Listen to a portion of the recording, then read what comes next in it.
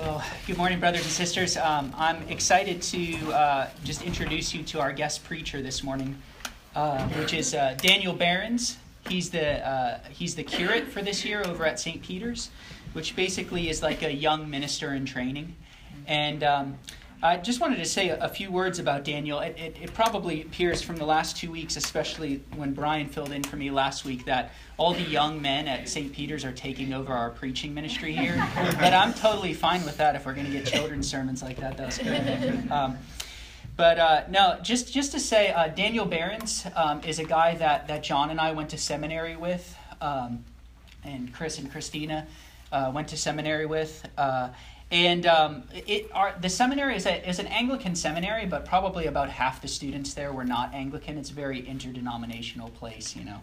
We don't bite each other and stuff like that, you know. But there were some students that were there that I was like, you know, not because I don't think that like the other denominations are like, not because I think that they're like invalid or something, but just I really want this person to become an Anglican while they're here because I really want to like continue seeing them and doing ministry with them. And that's very much how I felt about Daniel. He's a great guy, was super insightful in class. I always enjoyed chatting with him at the lunch tables and stuff like that. So I'm so happy we've had him on the books here to bring the word for us here on this first Sunday of Advent for a while. So can I say a prayer for you? Absolutely. And also his wife Rebecca is here with us this morning worshiping with us. So come say hi to them or go to them for prayer during communion. That'd be great. Let me say a prayer for you. Father in heaven, I thank you for this brother. I thank you for the work that you've been doing in his life for many, many years. And Father, we ask that you would use your word to revive our hearts this morning, to revive us to worship. Lord, give us a clearer picture of who you are. Father, give Daniel a clear mind and give him salty words to edify your people. In Jesus' name, amen. Amen. Thank you, Taylor. So the only bummer about being a guest preacher is that you don't get to hear the regular preachers preach. So that's my only regret in being here this morning is I don't get to hear John or Taylor share the word. But I'll do my best. Yeah, it was a real honor to know Chris and John and Taylor in seminary, and I really looked up to all of them very much. So it's really cool that my wife and I are now in Tallahassee and kind of following the northern migration, if you will, of Tallahassee. So it's good to be here this morning, and I think that the Lord has some good things for us in his word. So they shall beat their swords into plowshares, and their spears into pruning hooks. Nation shall not lift up sword against nation, neither shall they learn war anymore. So today we're going to talk about the future. That might not sound extremely practical. We're all busy people. We lead full lives.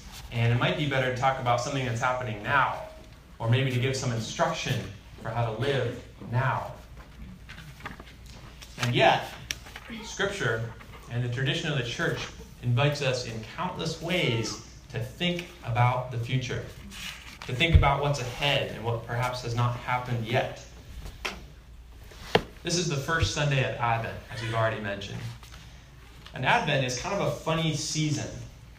If you think about Christmas, for example, on Christmas we remember what happened on Christmas. On Easter, we remember what happened on Easter. Advent isn't quite like that. Advent is a time of waiting. Advent is a time when not a whole lot seems to be happening. And it points us to the future, not to something that so much has already happened. Perhaps we would do well to let Scripture and Advent together point us to the future, take our eyes off the present moment for just a bit, and see the future as God reveals it to us. And maybe, just maybe, when we do that, we will find an amazing amount of guidance and strength for today. So let me ask you, what are you waiting for? What's something that you look forward to? What's something that you would like to see happen? Or maybe more honestly, What do you really think is going to happen? There's a lot of speculation after the last presidential election on what's going to happen. What's going to happen? If you look at the stock market, there's all these changes going on based on what people think is going to happen. It matters to us what we think is coming. So what are you waiting for? In our Old Testament reading today, Isaiah shows us the future. It's clearly something that has yet to come when he says, "It shall come to pass in the latter days." And what he describes is God's reign, God's kingdom. He describes a kingdom at peace. Now there's kind of two kinds of peace that we see in this description. There's peace between God and humanity. That's where it starts. It's an image of all the nations of the world coming to God's house, coming into God's presence, being instructed by him, and being sent out in obedience. It's not unlike what happens to us on Sunday morning. We all come from our backgrounds, from our homes, from our jobs. We gather here in God's presence. We hear his word, we're fed by him, and we're sent out by him to a life of obedience. That's sort of what's happening in the first couple verses. And that's a sermon or a sermon series in itself, peace between God and man. It's a wonderful truth. But that's not what we're going to focus on this morning. Instead, let's look at verse 4. In verse 4, we see peace between the nations of the world, what we might call peace on earth. Let me read this verse again for us, keep it fresh in our minds. "The Lord shall judge between the nations, and he shall decide disputes for many peoples. And they shall beat their swords into plowshares, and their spears into pruning hooks. Nation shall not lift up sword against nation, neither shall they learn war any more." So I want us to focus on this image about swords and plowshares. And to do that, I want to think about two kingdoms. The first is a kingdom at war. The second is a kingdom at peace. The first could be subtitled, "The Way Things Are." The second could be subtitled, "The Way Things Will Be." So first, a kingdom at war. We live in a world that is full of weapons. Pepper spray, knives, swords, pistols, rifles, machine guns, bombs, tanks, nuclear missiles. Isaiah mentions just two kinds, swords and spears. When I was growing up, my parents took me to a lot of art museums. And I was a very sophisticated child. I was pretty aesthetically advanced. Hope I spelled that right. And so what do you think my favorite part of the art museum was? Maybe the Renaissance religious art. Maybe the Dutch masters, whoever they are. Maybe the Impressionists, all the pastel stuff. Well, no, not exactly. My brothers and I ran straight to the armor room.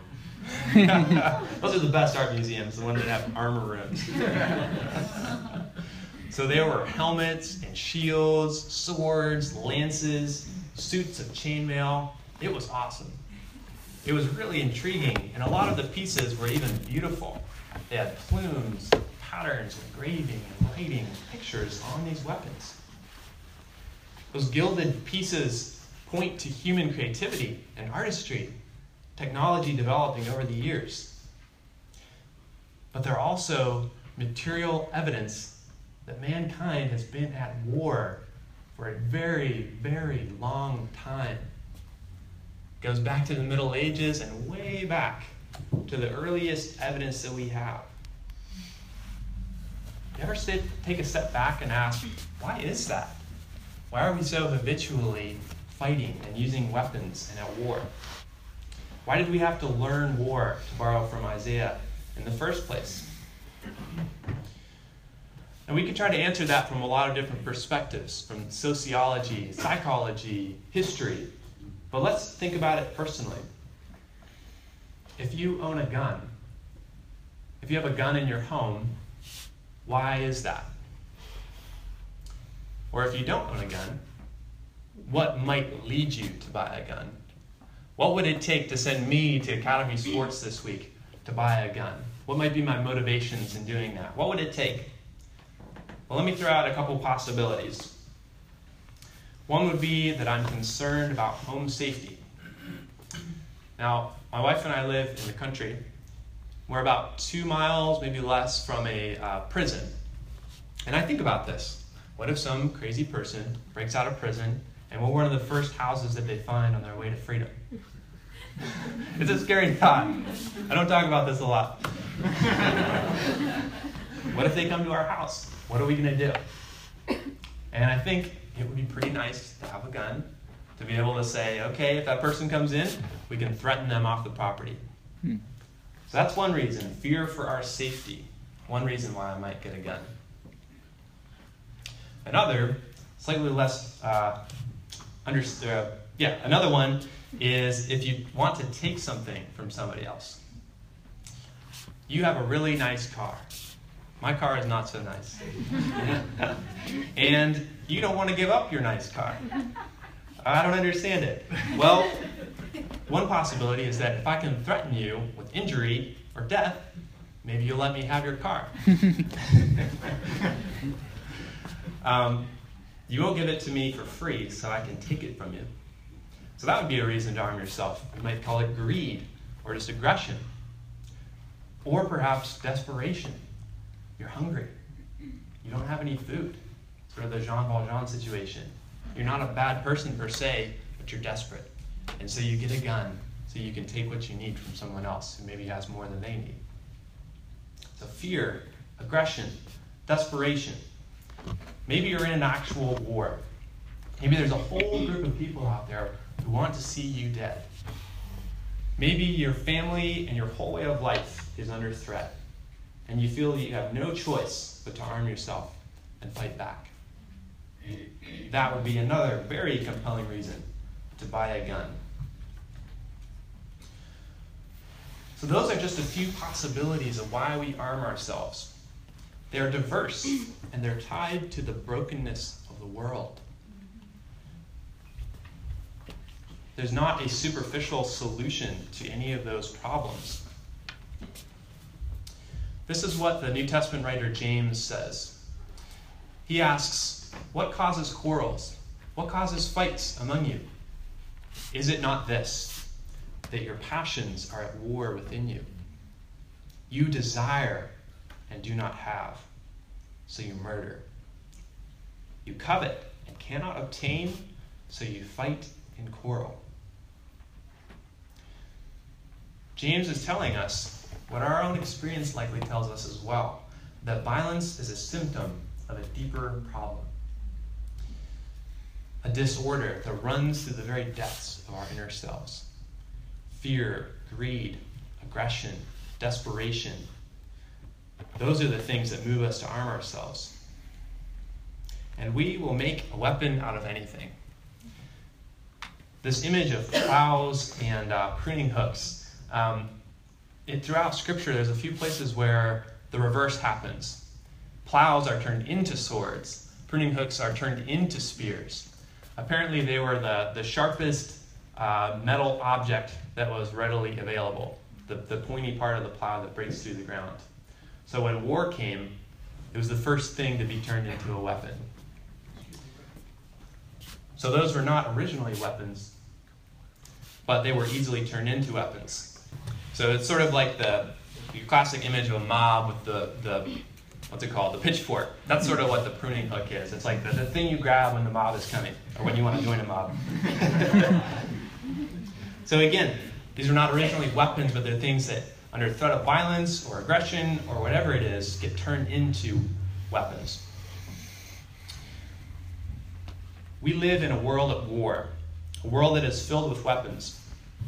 And the world Isaiah speaks to, the politically fractured Middle East of his time, was no different. So given this long-standing, deeply rooted human tradition of violence, what Isaiah says is shocking. The nations shall beat their swords into plowshares, and their spears into pruning hooks. Nation shall not lift up sword against nation, neither shall they learn war anymore. So we've looked at a kingdom at war, the way things are. Now let's look at a kingdom at peace, the way things will be. What God promises to do is truly amazing. He promises to do what no council or treaty or tyrant has ever been able to accomplish. To establish true and lasting peace, not just in one place at one time, but in the whole world. And how does this happen? Hear the beginning of verse 4. The Lord shall judge between the nations, and he shall decide disputes for many peoples. God doesn't just forcibly take away the weapons. I think this is really interesting. He doesn't just walk into the saloon of this world with an even bigger gun and say, listen up everybody, drop your weapons. This is no more, drop it. He doesn't do that. Now he does sort of do that at times in Scripture, thinking of the chariots of Egypt being thrown into the Red Sea. God does forcibly disarm people at different times. But that's not what the picture is in Isaiah. God settles the disputes of the nations. He makes a peace so deep and so lasting that no one wonders if they should keep that shotgun over the mantle. No one wonders if they'll ever need that handgun in the console. It's just not something that you think you'll ever need again. Nobody will care about nuclear submarines or missile silos or what North Korea has or doesn't have. It will be an obvious fact that violence will never break out again. War and violence will be a thing of the past, and there will just be no point in keeping those old suits of armor around. We'll look at our weapons and we'll think, well, might as well put this thing to good use. And what will we turn them into? Farm tools. So we alluded to this earlier with the kids. What does a plow do? You drag it through the soil, it breaks up hard ground, creates a furrow, and you plant seeds there. And the seeds grow into plants and food and what we need to survive. That's the kind of thing that we make out of our weaponry. Things that lead to beauty and health and joy.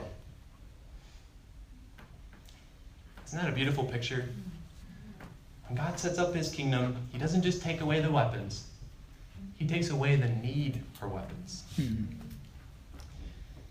He leads us to turn what was used to take away life into something that we use to give life. With every threat and every fear and every dispute settled forever, we will get back to what we were originally created to do: gardening. We use all our passion, all our intelligence, all our skill to use the good things of this world to serve others and to bring forth life. To borrow an image from the Lord of the Rings, after the long, long battle is over, we'll come back to the Shire and get planting.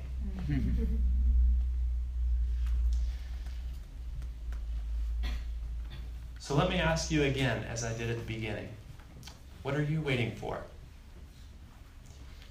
What is your outlook on the future? Do you anticipate an endless cycle of war? Or do you hear this word from Isaiah that there will be a kingdom at peace? Now at this point, it would be easy to lead into a plea for us to bring this transformation now, to beat our swords into plowshares now. Now we are called to be peacemakers. And we all need to ask ourselves, what does it look like to be citizens of a kingdom at peace, yet living in a kingdom at war?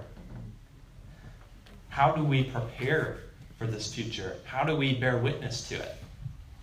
That is not a simple question. But our word from Isaiah is not primarily a command. Isaiah is not telling us to do this. It is a promise. He says, it shall come to pass. It shall come to pass.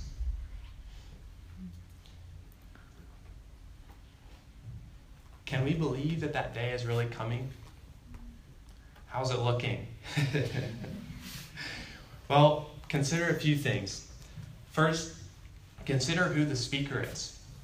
not a politician who makes promises about the future, but really can't control all the variables.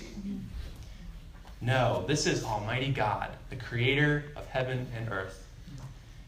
He is the one with all the resources and all the wisdom to bring this about. When he says he will do something, he will do it. The whole scripture is a testimony to the fact that God's promises are sure. God's promises are trustworthy. If he says he's going to do it, he will do it. Can we trust this word again? Another reason I would submit to you is that we all long for peace. We all long for peace on earth. And we look to the next politician or the next treaty or the next technology to solve it for us. Why do we do that? If we just evolved out of constant warfare, why would we have this deeply embedded desire for peace and actually a conviction that maybe we'll get there someday? Why would we have that if things have always been this way and that's just the end of the story? Our desire testifies to the fact that God created us for a kingdom of peace. And if he created us for it, can we trust him to establish it, even if it's not here yet? We have another reason to believe this promise when we remember that it has already started to come true. God has already converted a weapon, an instrument of torture, into an instrument of life. One of the prayers for the week after Easter says, "O God, by the passion of your blessed Son, you made an instrument of shameful death to be for us the means of life."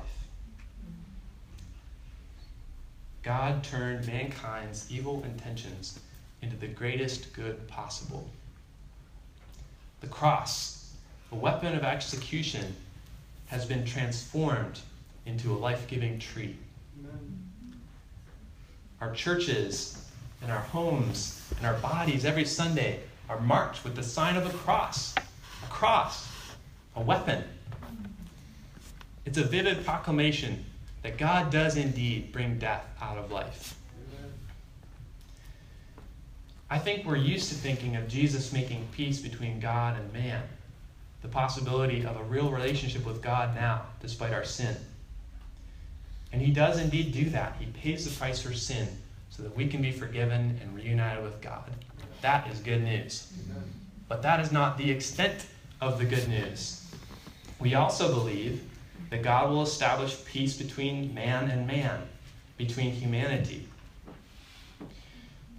Colossians 1 says that through Jesus, God will reconcile to himself all things, whether on earth or in heaven, making peace by the blood of his cross. Don't miss the fact that peace with God will lead to peace between people. Real, lasting peace, world peace, is just as much a fruit of Christ's sacrifice as the forgiveness we enjoy now. Jesus has died. He has been raised, and he is seated on his kingly throne. And it is only a matter of time before he comes back and sets everything, absolutely everything, right. So what are we waiting for? In the season of Advent, what are we waiting for, looking for, longing for, preparing for? We wait for the day when we and the whole world will beat our swords into plowshares. We wait for a kingdom at peace.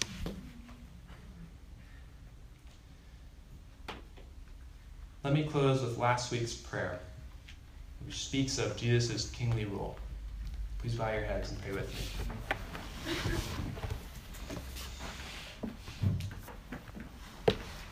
Almighty and everlasting God, whose will it is to restore all things in your well-beloved Son, the King of kings and Lord of lords, mercifully grant that the peoples of the earth, divided and enslaved by sin, may be freed and brought together under his most gracious rule, who lives and reigns with you and the Holy Spirit, one God, now and forever.